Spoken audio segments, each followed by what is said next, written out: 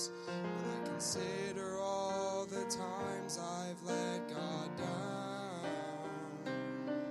I am humbled by the grace He has extended. I'm amazed at the mercy I have found.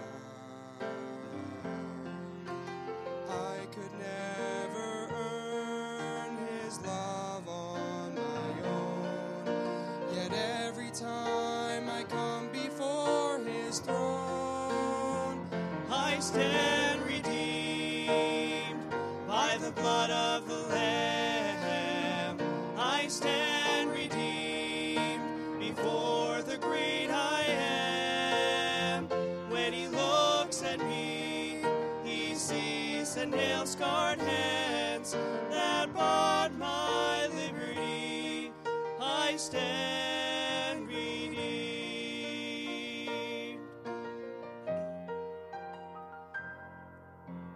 Even at my best, I am unworthy. I have nothing precious I can give. A broken life is all I have to offer, and yet it is a priceless gift to Him. The bitter mark of sin will never fade away when I can come before Him unashamed. I stand redeemed by the blood of the Lamb. I stand redeemed before the great I Am. When He looks at me, He sees the nail-scarred hands that bought my liberty. I stand redeemed. I stand redeemed by the blood of the Lamb.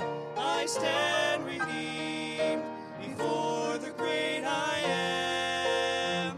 When He looks at me, He sees the nail-scarred hands that bought my liberty. I stand redeemed. When He looks at me, He sees the nail-scarred hands that bought my liberty. I stand redeemed.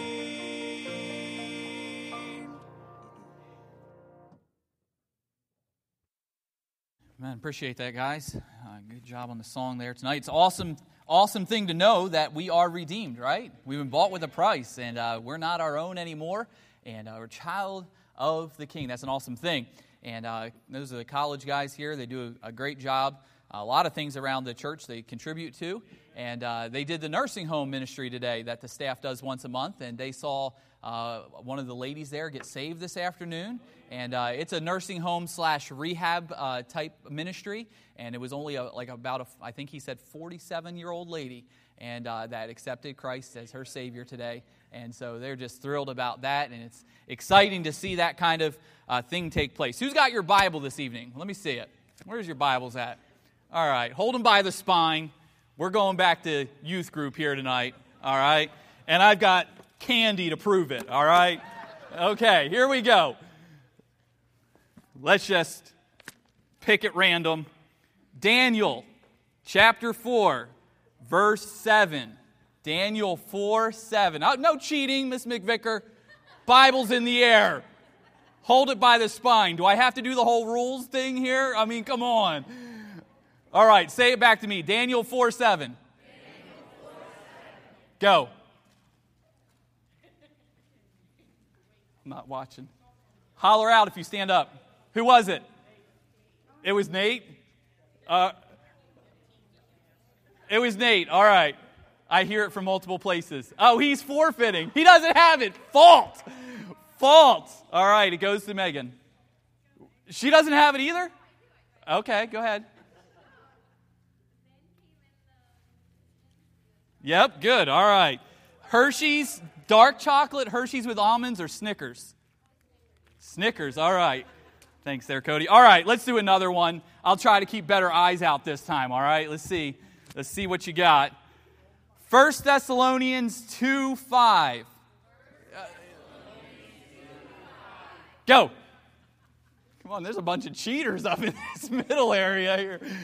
Holler. All right, Tricia, I see it. Yes. Dark chocolate with almonds. Dark chocolate. All right. Good. All right. Now it's crushed dark chocolate. Good. All right. We'll do one more. I've got one more candy bar. I know there's a lot of you that want this Hershey milk chocolate with almonds. All right. Let's go 1 Samuel chapter 17. I didn't finish. What are you doing? Stop jumping the gun. Just reading the whole chapter. 1 Samuel 17:1.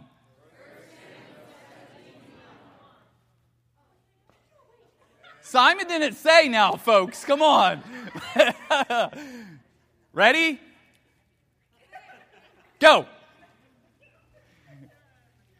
If Miss Mangus gets it, I'm not giving her the candy bar. Right here. All right. Go ahead. 17:1. Good. All right. Here we go. Alex dropped the candy bar off there. All right. Well, what? No, not even honorable mention. All right. You were one of the cheaters, but he was trying to use his phone and he still couldn't get there in time. All right. Everyone, 1 Samuel chapter 17 this evening. You just closed it. You were there. I know. I should have told you to keep it open. 1 Samuel chapter 17.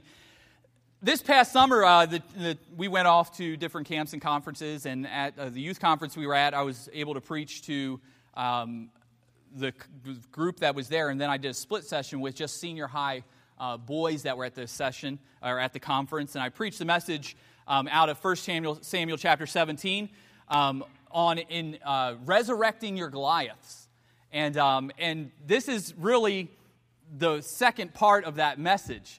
And I only got to about half of it there at the conference. And so you get the second half of a message you didn't hear the first half of. But I'll give you just a little snippet here to kind of get us going the right direction and kind of set the scene for us here. And so in 1 Samuel chapter 17, verse number 20, we're all familiar with the story that is found here, the story of David and Goliath.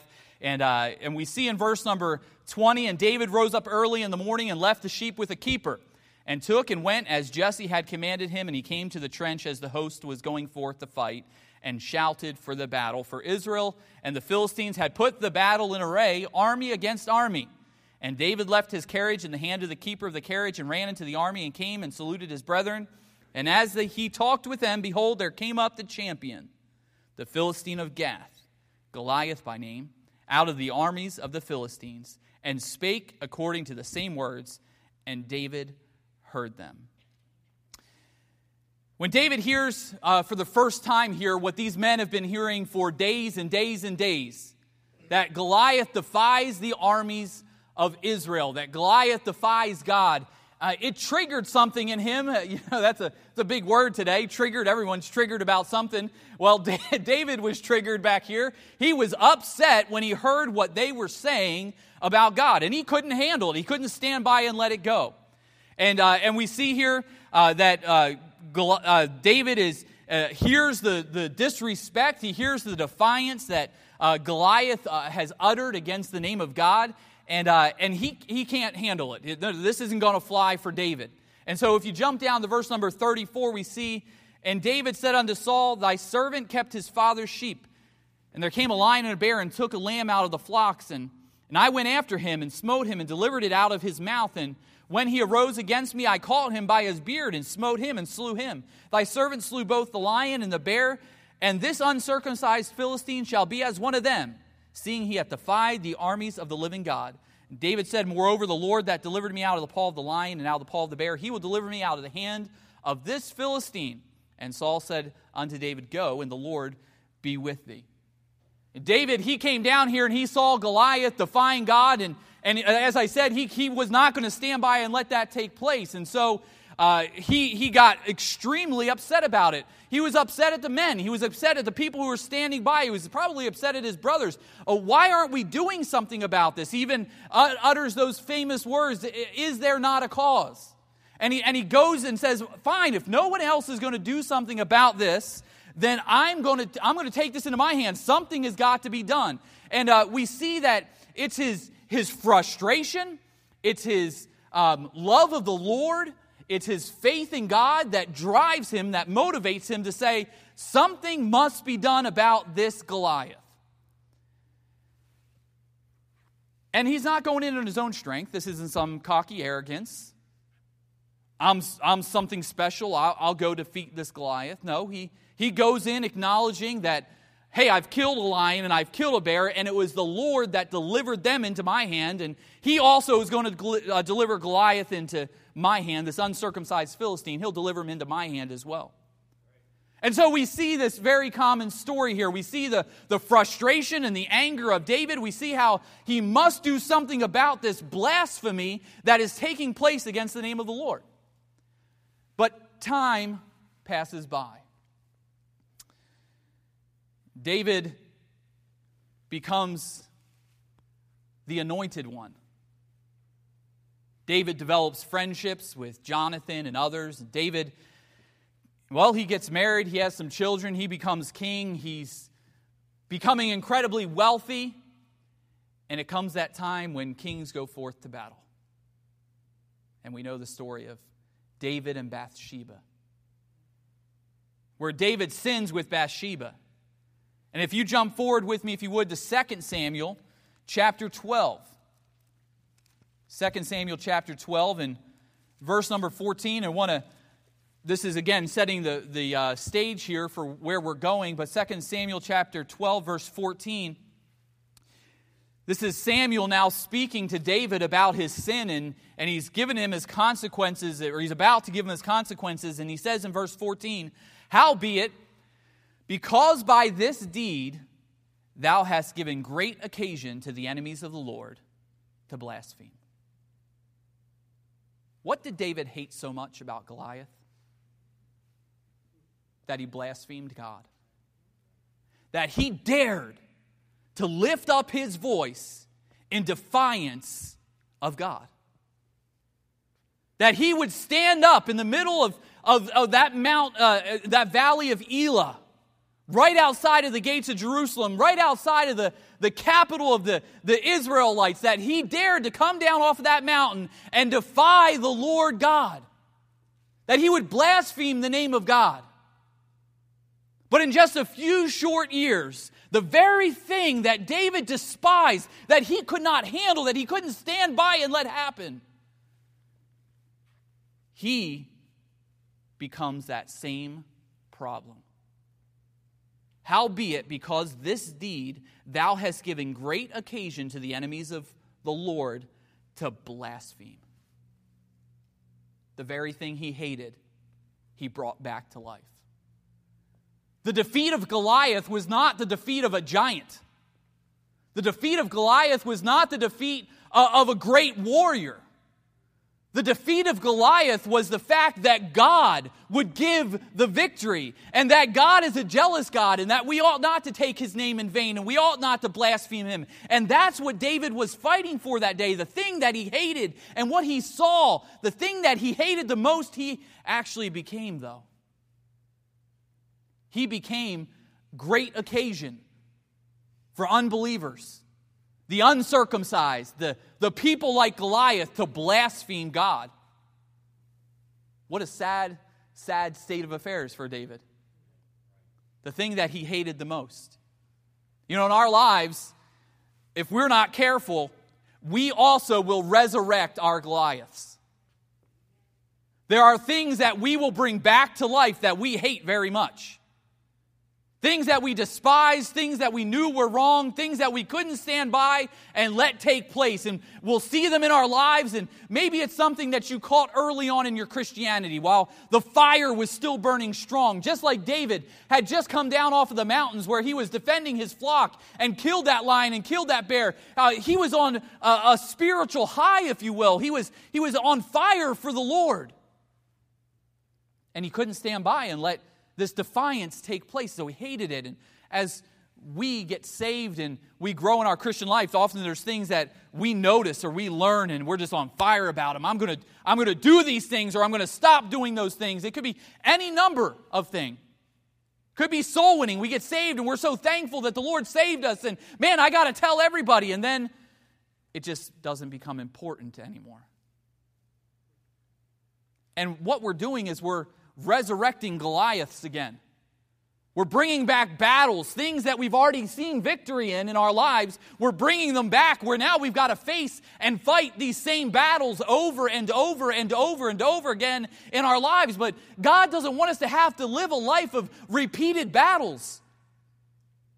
You don't gain ground by repeating battles. Now, you can keep the ground you have by repeating battles, but you're not going to gain ground by repeating battles. It's just status. There's no movement. And we need to be growing. We need to be climbing higher. And David resurrected some Goliath, or a Goliath here in his life, and he brought great occasion for the enemies of the Lord to blaspheme God. And the question that we're asking tonight to start off is it possible that there are Goliaths that you are resurrecting in your own lives? Things that you have battled with before, things that you fought with before, but you have brought them back. You're fighting them again. Or maybe not fighting them at all this time. Maybe like Goliath's brothers or the other men, you're content to let this battle go. So it happens a lot of times the older we get in our Christianity. The battles we used to fight, we don't fight anymore. They come back up, they rear their ugly heads in our lives, and we no longer feel the passion that we once had to fight them. And so we stand by, just like these experienced warriors stood by David. And so the challenge of the question was, is there Goliaths that have been resurrected or are being resurrected in your life or in our lives? I have seen men who were called to preach while they were young neglect that call, and at this point in their life are careless to that call. Why? They faced a Goliath, but then through a series of circumstances in time, just like David had allotted that time there between the time he fought Goliath until he would be supposed to be going out to battle, that time passed by, and things changed for him. There are men who have been called to preach, and they're hyped about it, and they're inspired to do it, but over time they become careless towards that giant that they had fought before. People, as I mentioned before, were fired up for soul winning and saw the importance and the need. I've got to be a soul winner. I need to be a witness. It's so important, and you grasp it. You really get it. But as time passes by, it becomes something that is no longer worth fighting for. Other things in your life have crept in and seem so much bigger. Christians who were constantly so submitted to the Word of God, sensitive to the preaching of the Word of God, so responsive, filling altars, making decisions, changes in their lives. Pastor even mentioned that on Sunday as he asked us Sunday morning, and it is so true. It's a phenomenon that I have noticed as I stand down here every Sunday morning and watch half a dozen people maybe come to the altar. I mean, on Sunday nights, the altars are pretty utilized, and Wednesday nights they're utilized, but it's like Sunday morning, it's like cold dead. What are we doing? What's going on? What's our responses?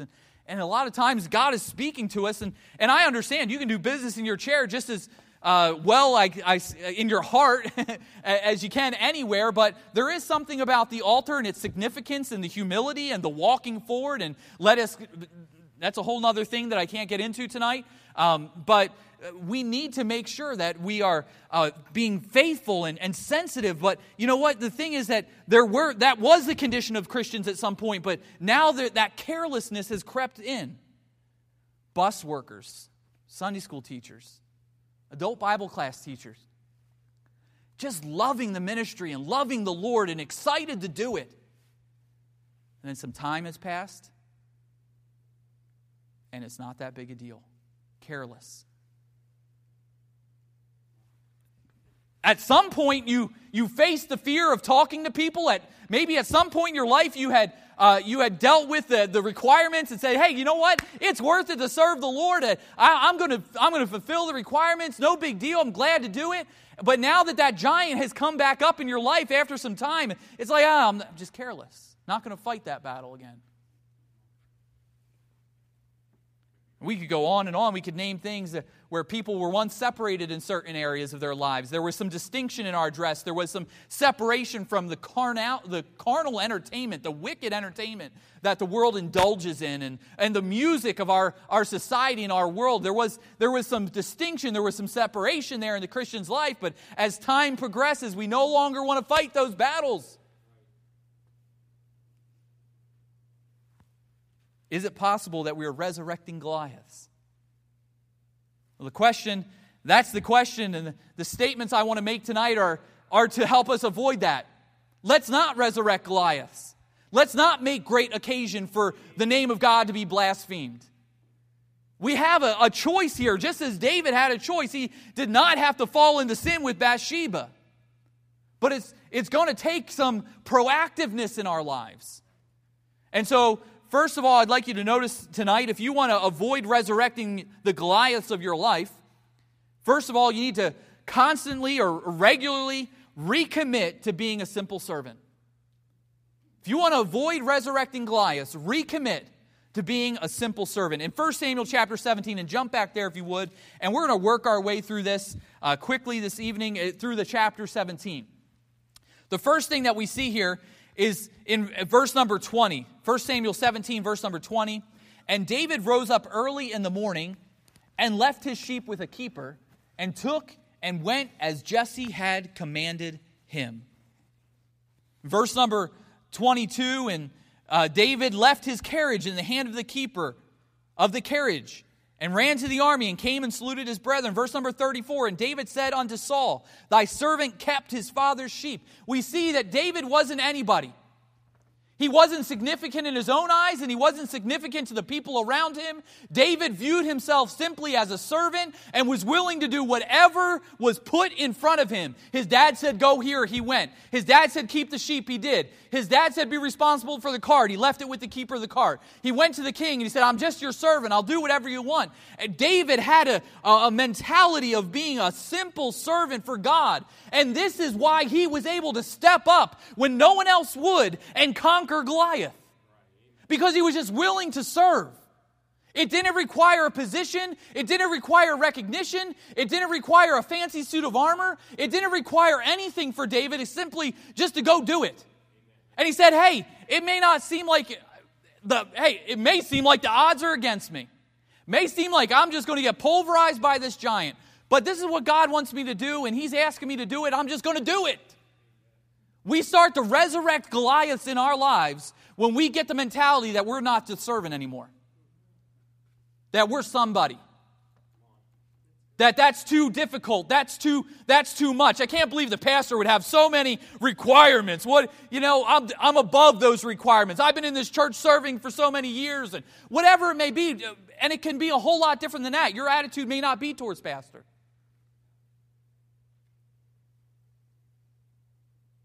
But what it boils down to is that you're not willing to simply just serve the Lord. There's an element of pride that has crept in. And you're not willing to serve at all. David was here. And we see that David would struggle with it his whole life. And even as we look forward to where he fell in 2 Samuel chapter 12, it was the time when kings go forth to battle. But David didn't go. Why? Because his mentality had changed from 1 Samuel chapter 17 to 2 Samuel chapter 12. 1 Samuel 17, I'm a servant. 2 Samuel chapter 12, I'm the king. 1 Samuel 17, I'm nobody. I'm the keeper of the sheep. I'm the keeper of the cart. Over here, I'm the king. I can do whatever I want. And we see the difference in the outcome. 1 Samuel chapter 17, victory over Goliath. 2 Samuel chapter 12, he is the reason that people now blaspheme God. Why? Because he no longer wanted to just simply be the servant. To be the low man on the totem pole. To do the simple, mundane, menial tasks. And, hey, I could say churches across America are filled with people who only want to serve with a title. But let's be honest. Our church has a lot of people who only want to serve with a title. We can be generic and point fingers to everyone else. Say, man, you're being a little harsh. Well, no. It's not harshness. It's Bible truth.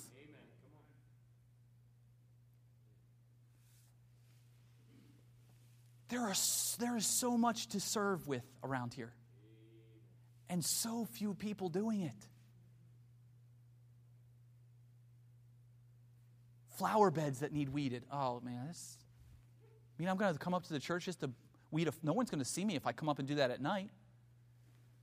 I mean, it's a simple task, but why shouldn't the house of God be just kept up? Why couldn't someone just volunteer, say, hey, we'll come do that?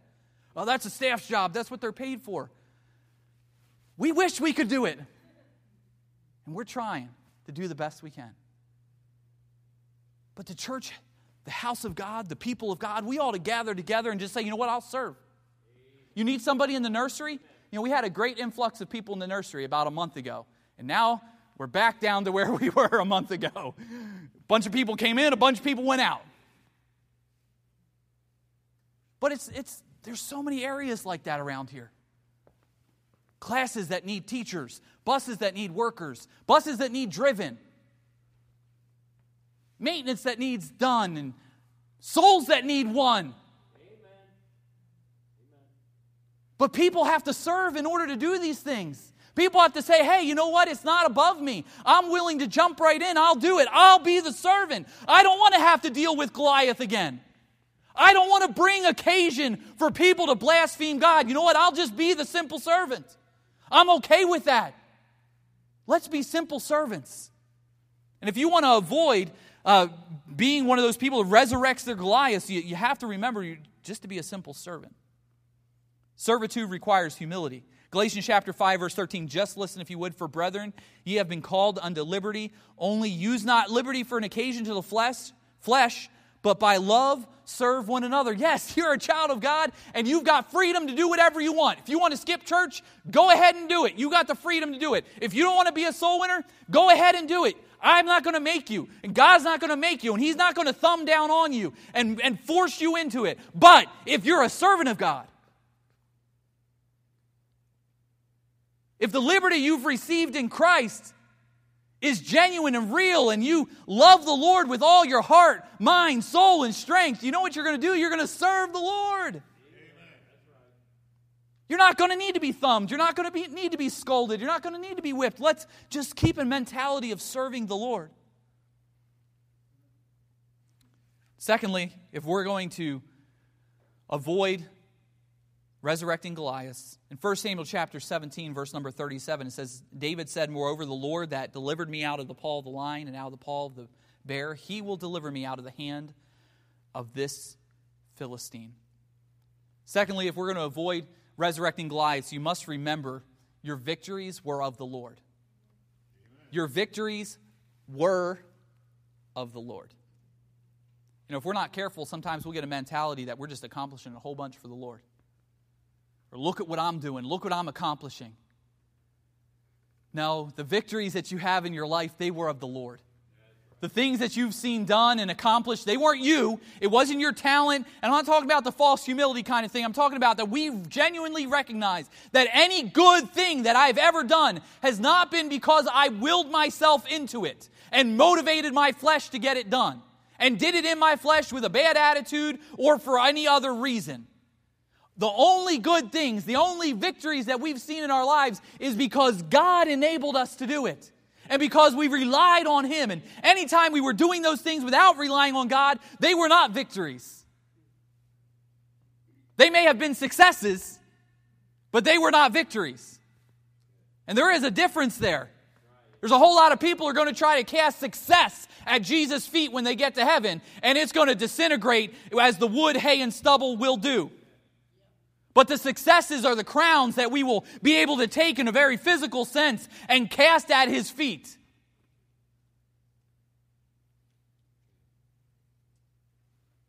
Too many Christians, too many people, we get into the mentality of, man, I've served the Lord and hey, maybe you've been at it for a while. Kind of got the idea that I'll let the younger people do it now. No, bring the younger people along with you as you're doing it till you physically can't do it anymore. So that way they see how it's supposed to be done. And then they'll continue in that, hopefully. And they'll train the next generation. But stay at it. They say, well, I've done my part. I've seen the victories. God has used me. No, just keep at it. Those victories, they were of the Lord, and you're not going to see any victories if you go on in your life without Him. So just stay right there with Him. David continued on in his life. He defeated Goliath in this passage, but there would be many other times he'd face battles on his own. There would be battles that he would go into not looking back and saying, the Lord that delivered me out of the hand of the bear and the lion, He'll deliver me out of the hand of the Philistine. And there were great losses in his life because he went on in the victories that were of the Lord. You can resurrect Goliaths. You can keep on going on thinking, man, I'm getting it all done for God. It's just me. No one else doing it, but I'm just going to keep pushing through. No, your victories, they were of the Lord. Remember that. Your victories were of the Lord. 1 Corinthians chapter 4, verse 7 says, for who maketh thee to differ from another? And what hast thou that thou didst not receive? Now if thou didst receive it, why dost thou glory as if thou hadst not received it? There's nothing good that you have in your life that you haven't gotten from God. And don't pretend to glory as though you've gotten some kind of great victory in your life and not received it from God.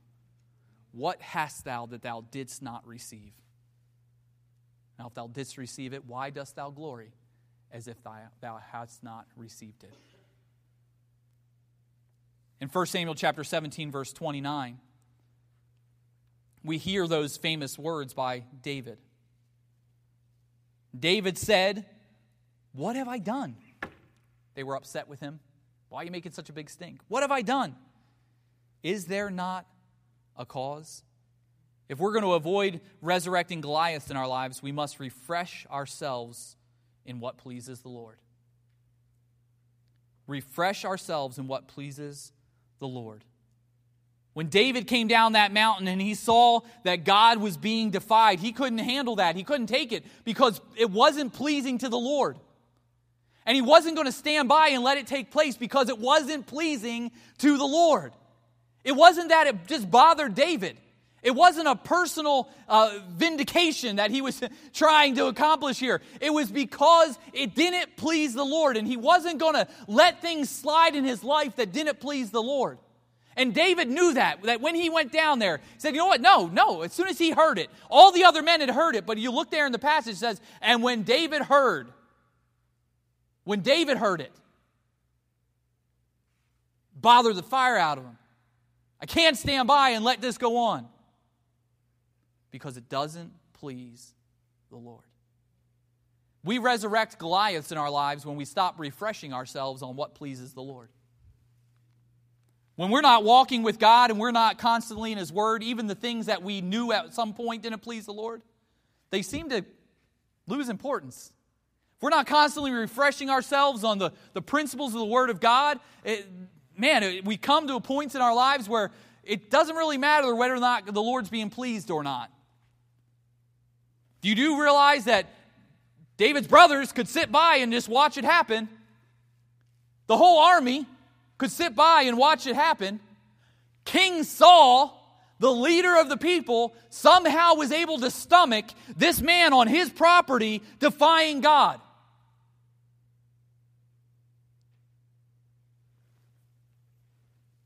It didn't bother him enough. They were willing to let this man out here scare them into not doing something about this displeasure to God. Now listen, read this and pay attention to the principle here.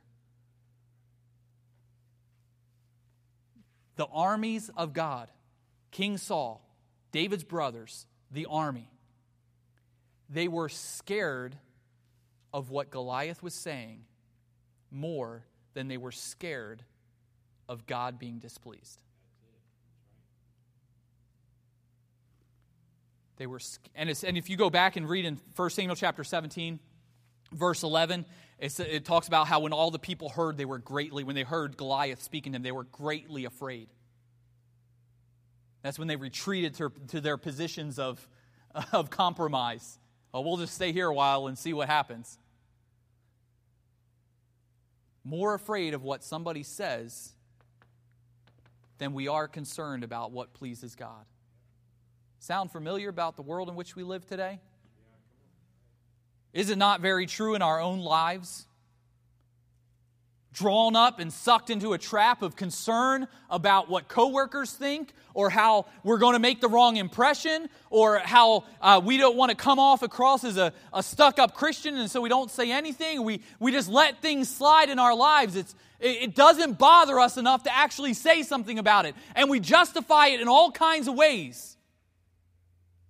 Like the aforementioned statements. Oh, I don't want my coworkers to get turned off to God. They won't be turned off to God if you just respond in love.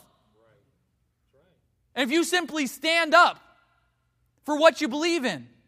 But the truth of the matter is, and what's really deep down at the core of what's going on, is we're more scared about what they think than we are scared about the Lord being displeased.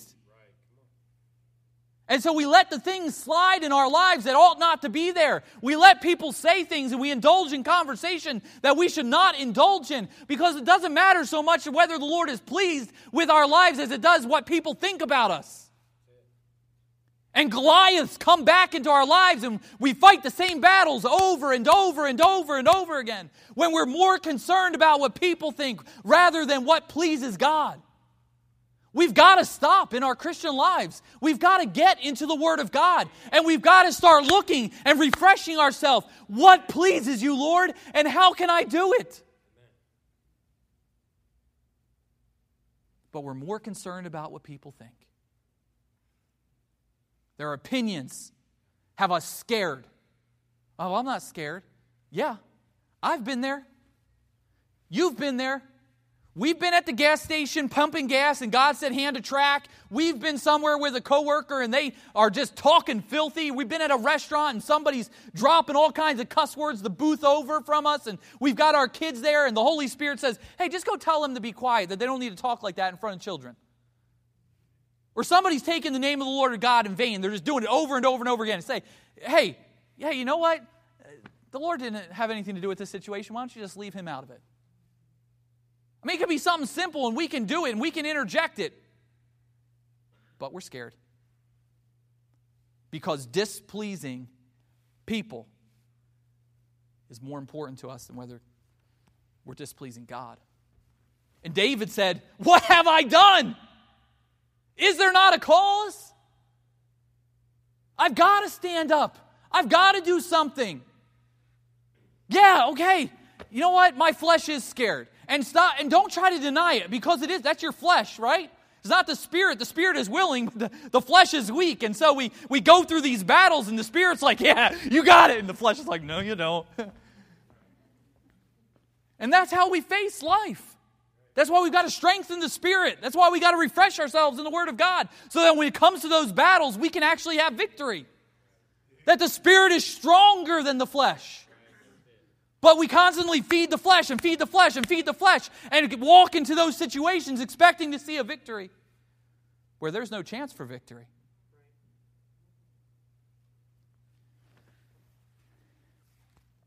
So concerned about what people say. There's an old fable it's been passed down through generations, an elderly man walking with a boy and a donkey, and they're traveling, and as they travel through a village, a man that was leading the donkey and the boy was walking behind them. The townspeople said to the old man, "You're a fool for not riding. Why don't you just get on the donkey?" And so he decided to please them and climbed on the donkey and traveled on. When they came to the next village, the people said to the old man, "You're so cruel.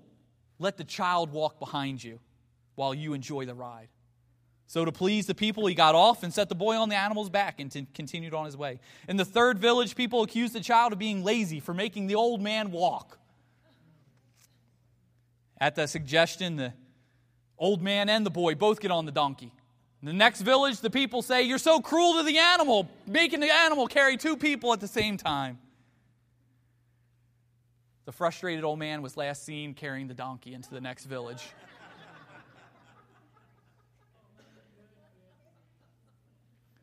But that's how sensitive we are to what people think. But when it comes to God, God clearly demonstrating to us what pleases and doesn't please Him,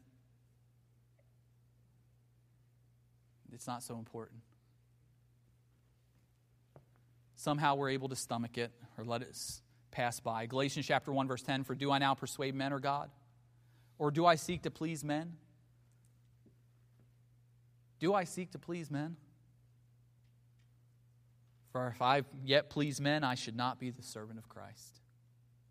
Let's remember, if we're going to avoid having to face the same giant over and over and over and over again, we've got to be more concerned about what pleases God than what pleases men. Fourthly, this evening, in 1 Samuel chapter 17, verse 38, the Bible says, "And Saul armed David with his armor." If you read from 38 down to 40, you're going to see that scenario there where David says, "I can't take this armor into battle. I can't use this sword. I've not proved it."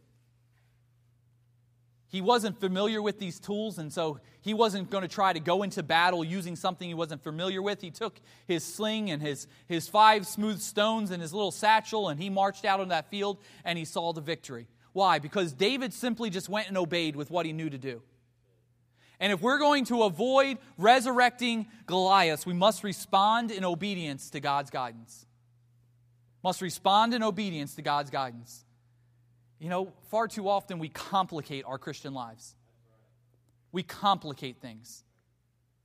We have all kinds of justifications for not doing or doing the things that we do, and all kinds of reasons for being here or not being there, or all kinds of reasons for being soul winners, not being soul winners, being at church, not being at church, being a part of serving in the church, and being a witness for God. And we've got reasons for everything. Everyone's got reasons for everything. Got soccer, and I got sports, and I've got work, and we've all got our reasons for everything that we do and don't do. But what it boils down to is, if you don't want to constantly be facing the same giants over and over and over again in your life, you better just buckle down and just start obeying. When God speaks to you, just do the simple. Do the simple well. Just obey. When He says, "Here's what you should do," just do it. It may not be what you want to do, and you may have all kinds of reasons that you can work your way out of it and justify not doing it, and we are masters, experts at justifying our way out of just about anything. But, and I speak from experience, we can figure out how to justify it. But when it comes down to just having victory in my life and being used of God and not having to fight the same battle over and over and over and over again, I've just got to obey. When God tells me to do something, I've just got to do the simple. I've got to obey. And David said, "Hey, you know what? Yeah, there's all this complicated process here. I could take the sword, I could take the shield, I could take the armor, but I don't know if any of that's going to work. You know what? I'm just going to do what God told me to do, and I'm going to go with the simple tools that He's given me to do it, and I'm going to obey. Here it is. I'm going to go, and I'm going to do it." And David saw the victory over Goliath. But later on in his life, when he was above obeying, when he could justify not being where he should have been, when he should have been there, and when he went out onto a roof that I believe that he went out on purpose for, because he knew the beauty of this woman, and he went out to look upon her and to lust after her, it was out of a simple process that you and I all go through, where we justify our disobedience. That's what took place. Justified his disobedience. And it brought him to that point where he brought back up the Goliath that he had once slain. What's the thing? I'm not saying that it's simple what God is asking you to do, but the process of honoring God and defeating that giant is simple. Just obey. What is the Lord speaking to you about? What has He been speaking to you about? Has He been speaking to you at all? And if He hasn't, obviously you got to get in a position where He can. And then as He does begin to speak to you, just obey. Stop trying to figure out the ways to get around obeying. Stop trying to put on the fancy suits of armor and serve God in your own methods and your own ways and accomplish things in your own power. No, David said, I'm not going to go in my power. This victory is going to be of the Lord anyway. I'm just going to obey. And he went, and he obeyed. If I had to point to anything, why the altar doesn't produce an effect of change in our life is because the Lord speaks to us and we hear Him, but we don't obey. It only lasts as fast as we can walk into the parking lot. We don't obey. Christians, just obey. Stop complicating.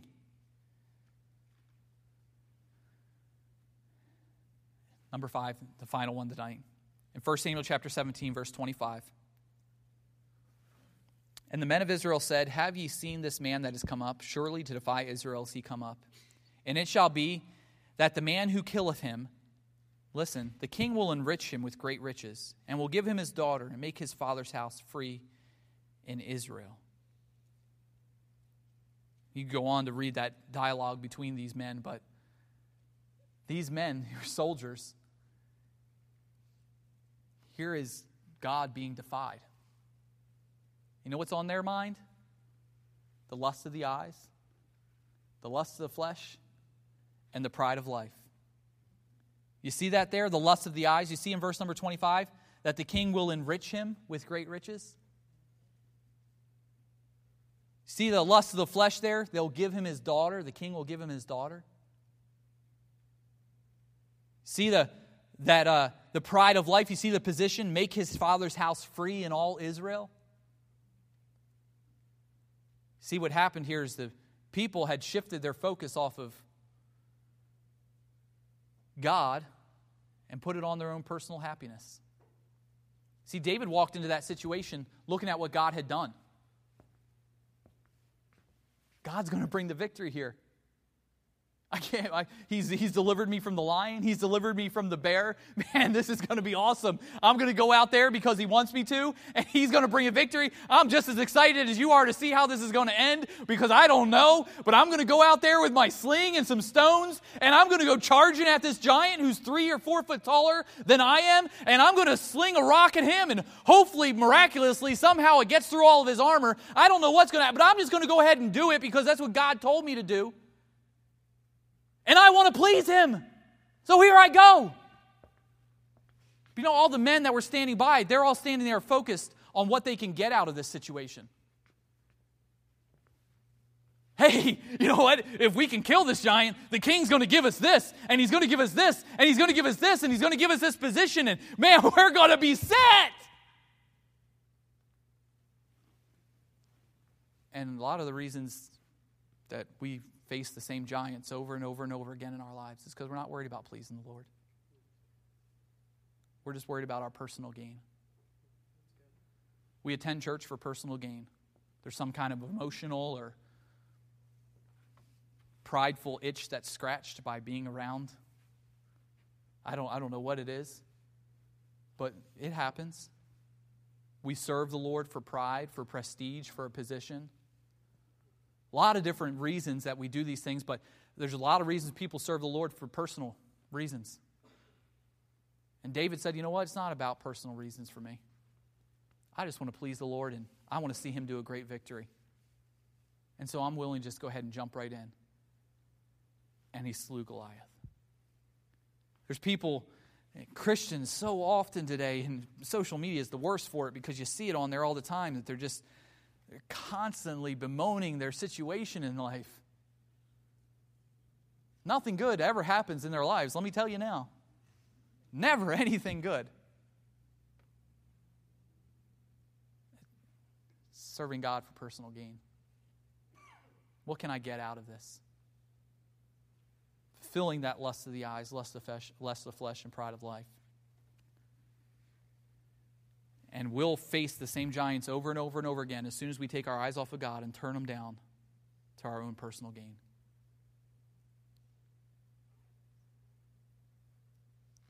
The Lord speaks to your heart about some area. And you double down with overtime at work and say, oh, I'm going to give more to God. You've taken your focus off of God and have put it on that personal gain. There's so many areas of our lives that we do that in. Where we are just after what we can get rather than what pleases God. All of us face giants. All of us have Goliaths. Let's just not resurrect them. Let's not face the same giants over and over and over again. You don't have to. Let's have spiritual growth in our lives. Let's not be the Christians that Paul had to deal with that said, now that it's time that you should have been on meat, but I need to come to you with milk again. Let's not be Christians who've been saved 2, 3, 4, 5 years, but we still haven't nailed down some semblance of a personal walk with God. Why are we still fighting that giant? I know that there's patches and there's times. That's not what I'm talking about. I'm talking about you're still fighting the same giant that you can't, in a week, you can't be pretty consistent on your relationship with God. Why is that still 10 years, 12 years, 15 years? Why are all these basic things that the Christian believer ought to have already seen the victory in and already been moved on from? Why are they constantly being brought up? Because we keep resurrecting them, not because God keeps bringing them back in. We keep resurrecting them through our choices, through our behavior, through our lack of taking it serious.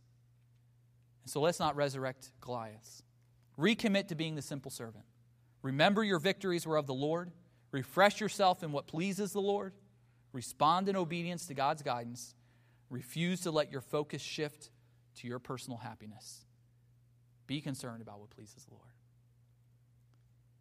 Let's bow our heads in prayer tonight, if you would. Father, we do thank you for this evening. Lord, we thank you for your word. And Lord, you know what we need when we need it. And Lord, I pray that you would take this truth and that you would help us to apply it to our lives, Lord, that we would not get in a position where we are resurrecting the same giants over and over and over again. Lord, may we take the steps that are necessary to strengthen the spirit so that we can, through your help, defeat our flesh. If you would stand with me this evening as the piano begins to play. If Lord